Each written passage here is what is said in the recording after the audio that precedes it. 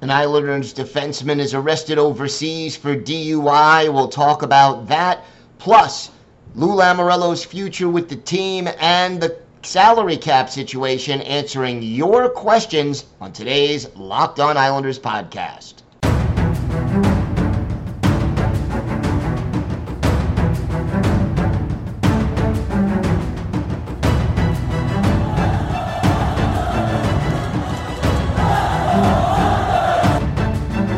Slides it out for Ekblad. Back to Hoffman. Blocked by Polak and Price. Another spectacular stop. Broussard tees it up, and a save is made by Bobrovsky. Nelson. Barzal with the open net, and he scores!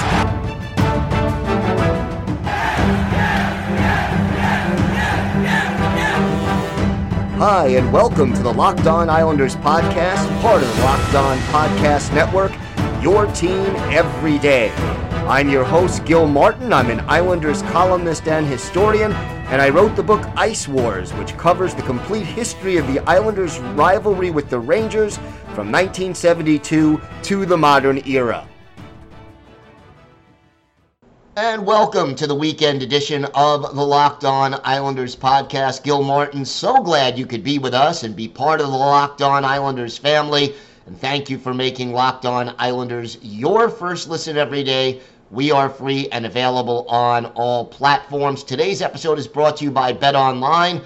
BetOnline has you covered this season with more props, odds, and lines than ever before. BetOnline, where the game starts. We have got a lot to discuss on today's show.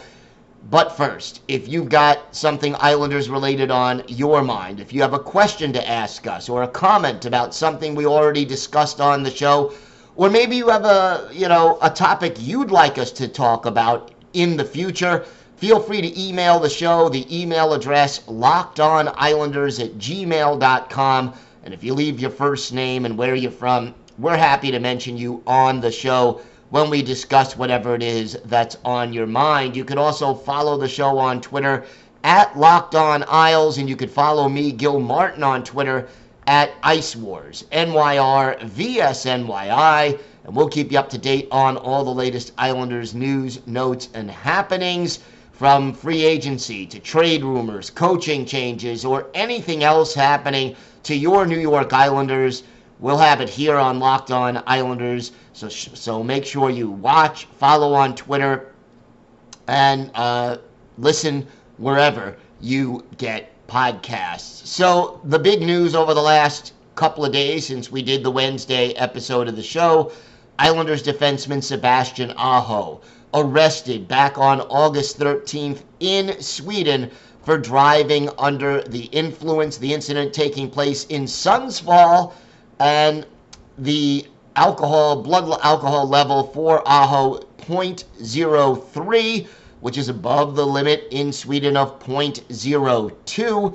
Aho quoted in Swedish as saying, "I deeply regret the incident and will learn from this mistake." Now, Wednesday evening, the Islanders released their own statement. Lou Lamoriello tweeting out, "We were made aware immediately of the situation regarding Sebastian Aho. We have a copy of the police report indicating that he registered a 0.03 blood alcohol content, which is 0.01 over Sweden's legal limit of 0.2.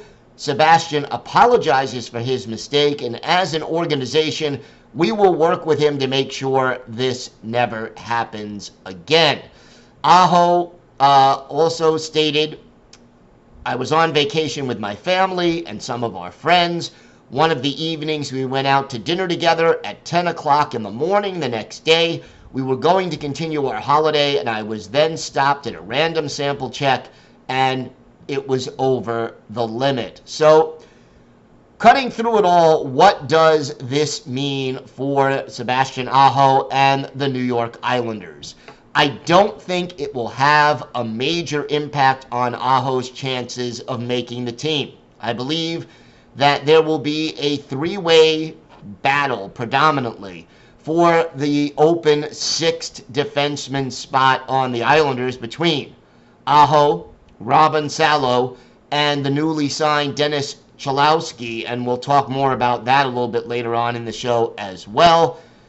So we'll see what happens. Now, when Lou Lamoriello says we as an organization will work with him to make sure this never happens again, what does that mean? Does it mean they'll give him some counseling, that he'll have to take possibly some educational classes on the effects of alcohol, or whether he'll be enrolled in the NHL's drug and alcohol program? That has not been made clear, but it does appear the Islanders will do something to work with Aho and make sure that this doesn't happen again. I will say this, based on what we're talking about, Aho had to have had an awful lot to drink the night before if at 10 a.m. the next morning he still was over the legal limit. That in and of itself is a little bit discouraging. But again, hopefully this is an isolated incident and we don't see it happening again. And thankfully, it appears nobody was injured, including Aho or any other innocent people who were driving on the roads at the same time. And again, we all do make mistakes. Hopefully Aho learns from it, can correct it. It won't happen again. But, to quote Animal House, he may be on double secret probation now. If there are any other future incidents going on, I would have to say that the Islanders' tolerance for such a thing will likely be next to nothing. But again, one step at a time, we have to see how this plays out. The Islanders also announced over the last couple of days that they have signed 4 players to two-way contracts, and that means these players are more than likely to be spending the season in Bridgeport, although it is also possible, since there are 2 different dollar amounts in the contracts, that if they spend time with the big club, they'll make a different amount of money during that time than they do if they're down in Bridgeport. So the players, couple of returnees, Arnaud Durando and Paul Ledoux, they each signed 2-year, two-way contracts. Hudson Fasching also signing a 1-year, two-way contract. And then Dennis Cholowski, who we mentioned earlier, 24 years old, spent most of the year with the Charlotte Checkers of the AHL, 3 goals, 15 assists in 31 games there. Also played 11 NHL games combined with the Kraken and the Capitals. He had 3 assists in those games. He has played 104 games with the Red Wings, 10 goals, 17 assists in those games. He's originally a first-round pick back in 2016 of the Detroit Red Wings. So, again, Cholowski probably going to be a candidate for that 6th defense spot, and we'll see whether or not he is indeed going to get a real chance. Fasching is 27. He has played 38 games in the NHL over the course of his career. But again, that's one of those guys who you bring in who's going to be insurance, where if somebody gets hurt, if somebody is slumping or unavailable because of COVID, you could bring a guy like Fasching up for a game, 2 games, and he'll give you full effort, not going to hurt you, and he has the experience at the NHL and AHL level to, again, pitch in and get the job done over the short term. Same thing with Ledoux. He played 1 game with the Isles last year, 60 games with Bridgeport, and he had 4 goals and 8 assists there. So, again, keep an eye on these guys. These are sort of the transactions that don't make big headlines but can affect an organization. And even if these guys don't play with the big club, having veteran players on the Bridgeport Islanders who can both help them win games, mentor the younger players, and solidify the lineup and the depth in the organization, is important, so we'll keep an eye on that. We've got more to get to on this episode of the Locked On Islanders podcast. We will start to answer some of your email questions, including ones about Lou Lamoriello's future, the trade deadline, and a whole lot more. We've got that, plus our Islanders birthday of the day still to come on this episode of the Locked On Islanders podcast. Today's episode is brought to you by your friends at BetOnline. BetOnline.net is the fastest and easiest way to check in on all your betting needs. Find all your favorite sports and events at the #1 online source for odds, lines, and games. Find reviews and news of every league, including Major League Baseball, the NFL, NBA, of course the NHL, combat sports, esports, tennis, and even golf. BetOnline continues to be the top online resource for all your sports wagering information. From live, in-game betting, scores, and podcasts, they have you covered. Head to BetOnline today or use your mobile device to learn more about the action happening right now. BetOnline, where the game starts. So, time now to answer some of your questions. And this one comes from Daniel. Daniel basically says, you mentioned Lou's troubles with the salary cap being the biggest barrier to sealing any unrestricted free agent deals this offseason, which I partially agree with, other being players not wanting to sign or go to the island. I have been a Lou fan in making some creative moves over the years with salary cap issues, as well as players using us as a bargaining chip to get bigger contracts. Here's my beef with Lou. Last year at the trade deadline, I can't help but wonder what the Islanders team would look like if the Islanders made some trades at the deadline, basically shed some cap and came out of the gate swinging this year with the UFAs. This is academic and maybe a little painful to ask, but I can't shake these thoughts, so here it goes. What do you think the Islanders would look like this season if Lou had made some deadline trades last year? Well, first, Daniel, thank you for the question. It's a good one. As you yourself mentioned, it is a little bit academic right now because those moves weren't made. And if you recall, I was critical at the trade deadline itself because Lou didn't make moves. And, you know, part of it were the players that were on expiring contracts. And he re-signed Parise and Clutterbuck, bringing them back. Did not trade Green or Chara. Now, Green and Chara came off the books now. So that wouldn't have affected anything that's happening right now for the Islanders because the cap wouldn't have changed. So the question really is, should the Islanders have moved a Josh Bailey or a Anthony Beauvillier at the deadline, or instead of re-signing a Clutterbuck or a Parise, should they have moved on from them at the trade deadline last year? I tend to think the answer is yes. They should have tried to free up cap space. But again, as you mentioned, that ship has sailed. I think it's a legitimate criticism, though.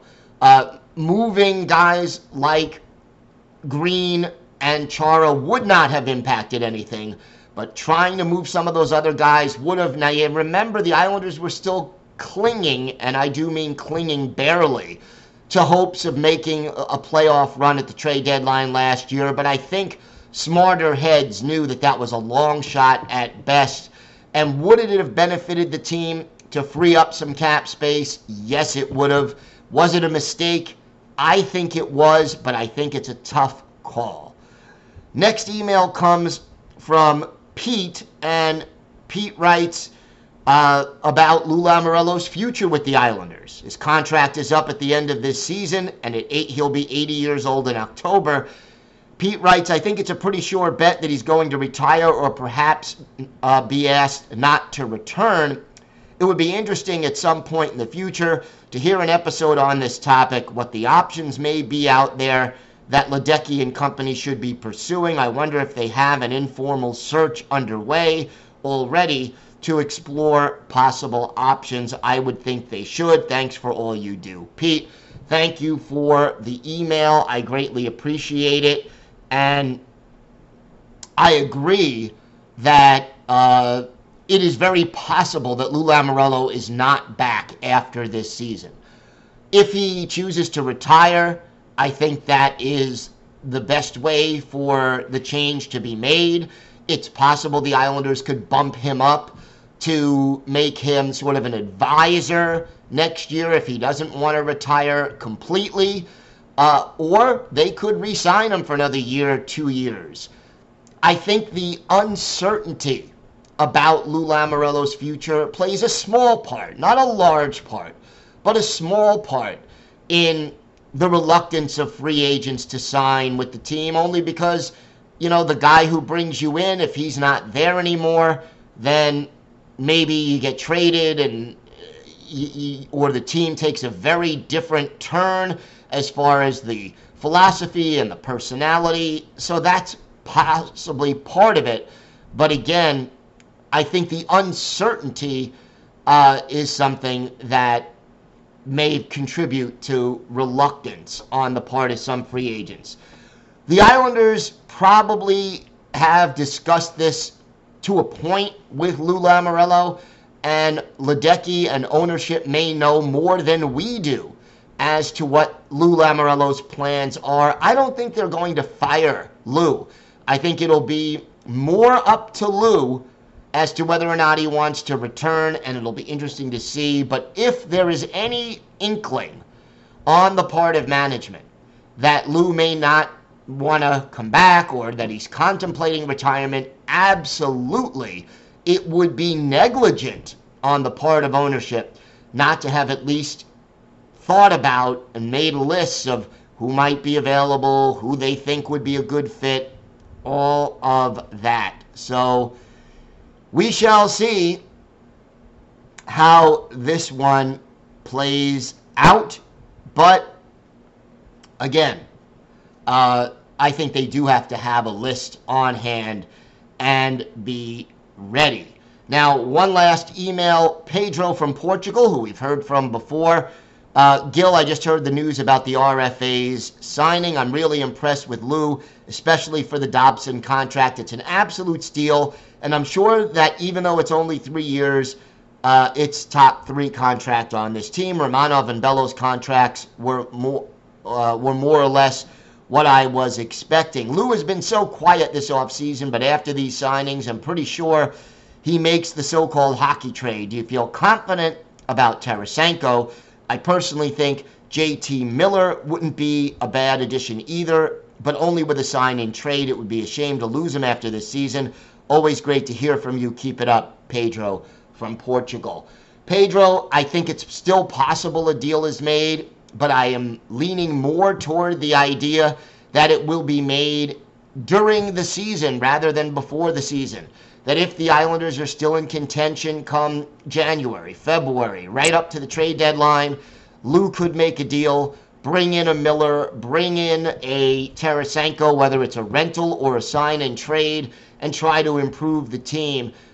But that's only if this team is in contention for a playoff spot. And obviously, we have a long way to go before that happens. Could there be a deal before training camp opens? Yes. But after that press conference on Monday, I think it is less and less likely. We have got more to discuss on today's show. We have our Islanders birthday of the day, a player who won a couple of Stanley Cups with the New York Islanders back in the early 80s and played for the team in the late 70s as well. Also played for the New Jersey Devils. Let's see if you can guess who that is. All that and more coming up on this episode of the Locked On Islanders podcast. Well, I guess this read is this public service announcement is important, especially after the Sebastian Aho incident. You're hanging out with some friends and putting back a few drinks, and then a few becomes a few too many. As the evening comes to an end and people start to head out, you think of calling for a ride. But nah, you live nearby and yeah, you can make it home okay. It's no big deal. I mean, what are the odds you get pulled over anyway? And even so, what's the worst you could happen? Your insurance goes up, you lose your license, you lose your job. you total your car, you could even kill someone. Everyone knows about the risks of driving drunk. The results are tragic and often deadly. However, that doesn't stop everyone from getting behind the wheel while under the influence. That's why police officers are out there right now looking for impaired drivers on our roads to save lives. So if you think you're okay to drive after a few drinks, think again. Play it safe and plan ahead to get a ride. It only takes one mistake to change your life or someone else's forever. Drive sober or get pulled over. Time now for our Islanders' birthday of the day. And Thursday was the 69th birthday of former Islanders defenseman Bob Lorimer, the Toronto, Ontario native drafted by the Islanders in the 9th round of the 1973 NHL amateur draft, spent 4 years at Michigan Tech and had a great senior year, scoring 10 goals and 31 points in just 38 games. Made his NHL debut with the Islanders in 1976-77, getting an assist in his only game there, and became a full-time player with the team in 78-79. Was a part of the first two Stanley Cup winning teams in 1980 and 1981 before joining the Colorado Rockies in 81-82. They moved to New Jersey and became the Devils, and he finished out his career in New Jersey after the 1985-86 season. In his NHL career, Lorimer played 529 games, 22 goals, 90 assists, 112 points, and 431 penalty minutes. He played in 49 NHL playoff games, all of them with the Islanders, 3 goals, 13 points, and 83 penalty minutes in those games. Lorimer, sort of a third-pair defenseman, steady defensively, not dynamic offensively, as you could tell from those numbers. At 6'1", 200, he had good size for that era. We're going to go back and look at one of his better games with the Islanders, a playoff game played on May 10th, 1980, Game 6 of the semifinal series between the Islanders and the Buffalo Sabres. Islanders up in the series 3-2, and a win sends them to the Stanley Cup final for the first time in franchise history. This game at the Nassau Coliseum. The goaltenders, Bob Sauve for Buffalo, Billy Smith for the Islanders. And Buffalo gets on the board first. Gilbert Perreault, the Hall of Famer, his 9th of the playoffs, from Bill Height and Richie Dunn at 2:26. Then Perreault strikes again at 6:53, his 10th from John Van Boxmeer. Islanders down 2-0 early, but a little more than a minute after the second Perreault goal, John Tonelli answers for the Islanders, his 7th of the playoffs. Dwayne Sutter and Stefan Pearson with the assists at 8:08. Islanders down 2-1 after the first period. In the second period, John Van Boxmeer of Buffalo heads off for hooking, and the Islanders cash in on the power play. Mike Bossy, his 6th from Bob Bourne and Brian Trottier, 31 seconds into the second period. That ties the game at 2, and then our Islanders' birthday of the day, Bob Lorimer. His first of the playoffs from Bob Bourne and Butch Goring at 11:11. Islanders up 3-2 after 2. Dwayne Sutter makes it 4-2 Islanders in the third, his 2nd from Clark Gillies and Butch Goring. And then Bob Bourne with a shorthanded empty net goal. Clark Gillies was in the box for tripping. The goal comes at 19 minutes, and that closes out the scoring. Islanders beat the Buffalo Sabres 5-2. They win the series 4-2 and advance to the Stanley Cup final for the first time in franchise history. And it would be the first of 5 straight years the Islanders are in the Cup final. 22 saves for Billy Smith in this one, but for Bob Lorimer, our Islanders' birthday of the day, a goal, a +3, 2 shots on goal, and the goal was the game winner. So Bob Lorimer with a magic moment, getting the game-winning goal that sent the Islanders to the Stanley Cup final for the first time in franchise history. Bob Lorimer is our Islanders' birthday of the day. Hopefully, we will have some more news for you on Monday, but the Islanders working hard to get things done, and we're getting closer and closer to September, believe it or not, and training camp really not far away at all. Love to hear, again, your feedback. Feel free to email us your questions, comments, topics you'd like us to discuss as we head closer and closer to September and the opening of training camp. Thanks for making Locked On Islanders your first listen every day. Now make your second listen Locked On NHL. Locked On experts give you a daily 30-minute podcast on all things NHL all year long. Stay up to date on everything in the hockey world. Locked On NHL, your daily 30-minute NHL podcast. Have a great day, everybody. A great weekend. Stay safe. And, of course, let's go Islanders.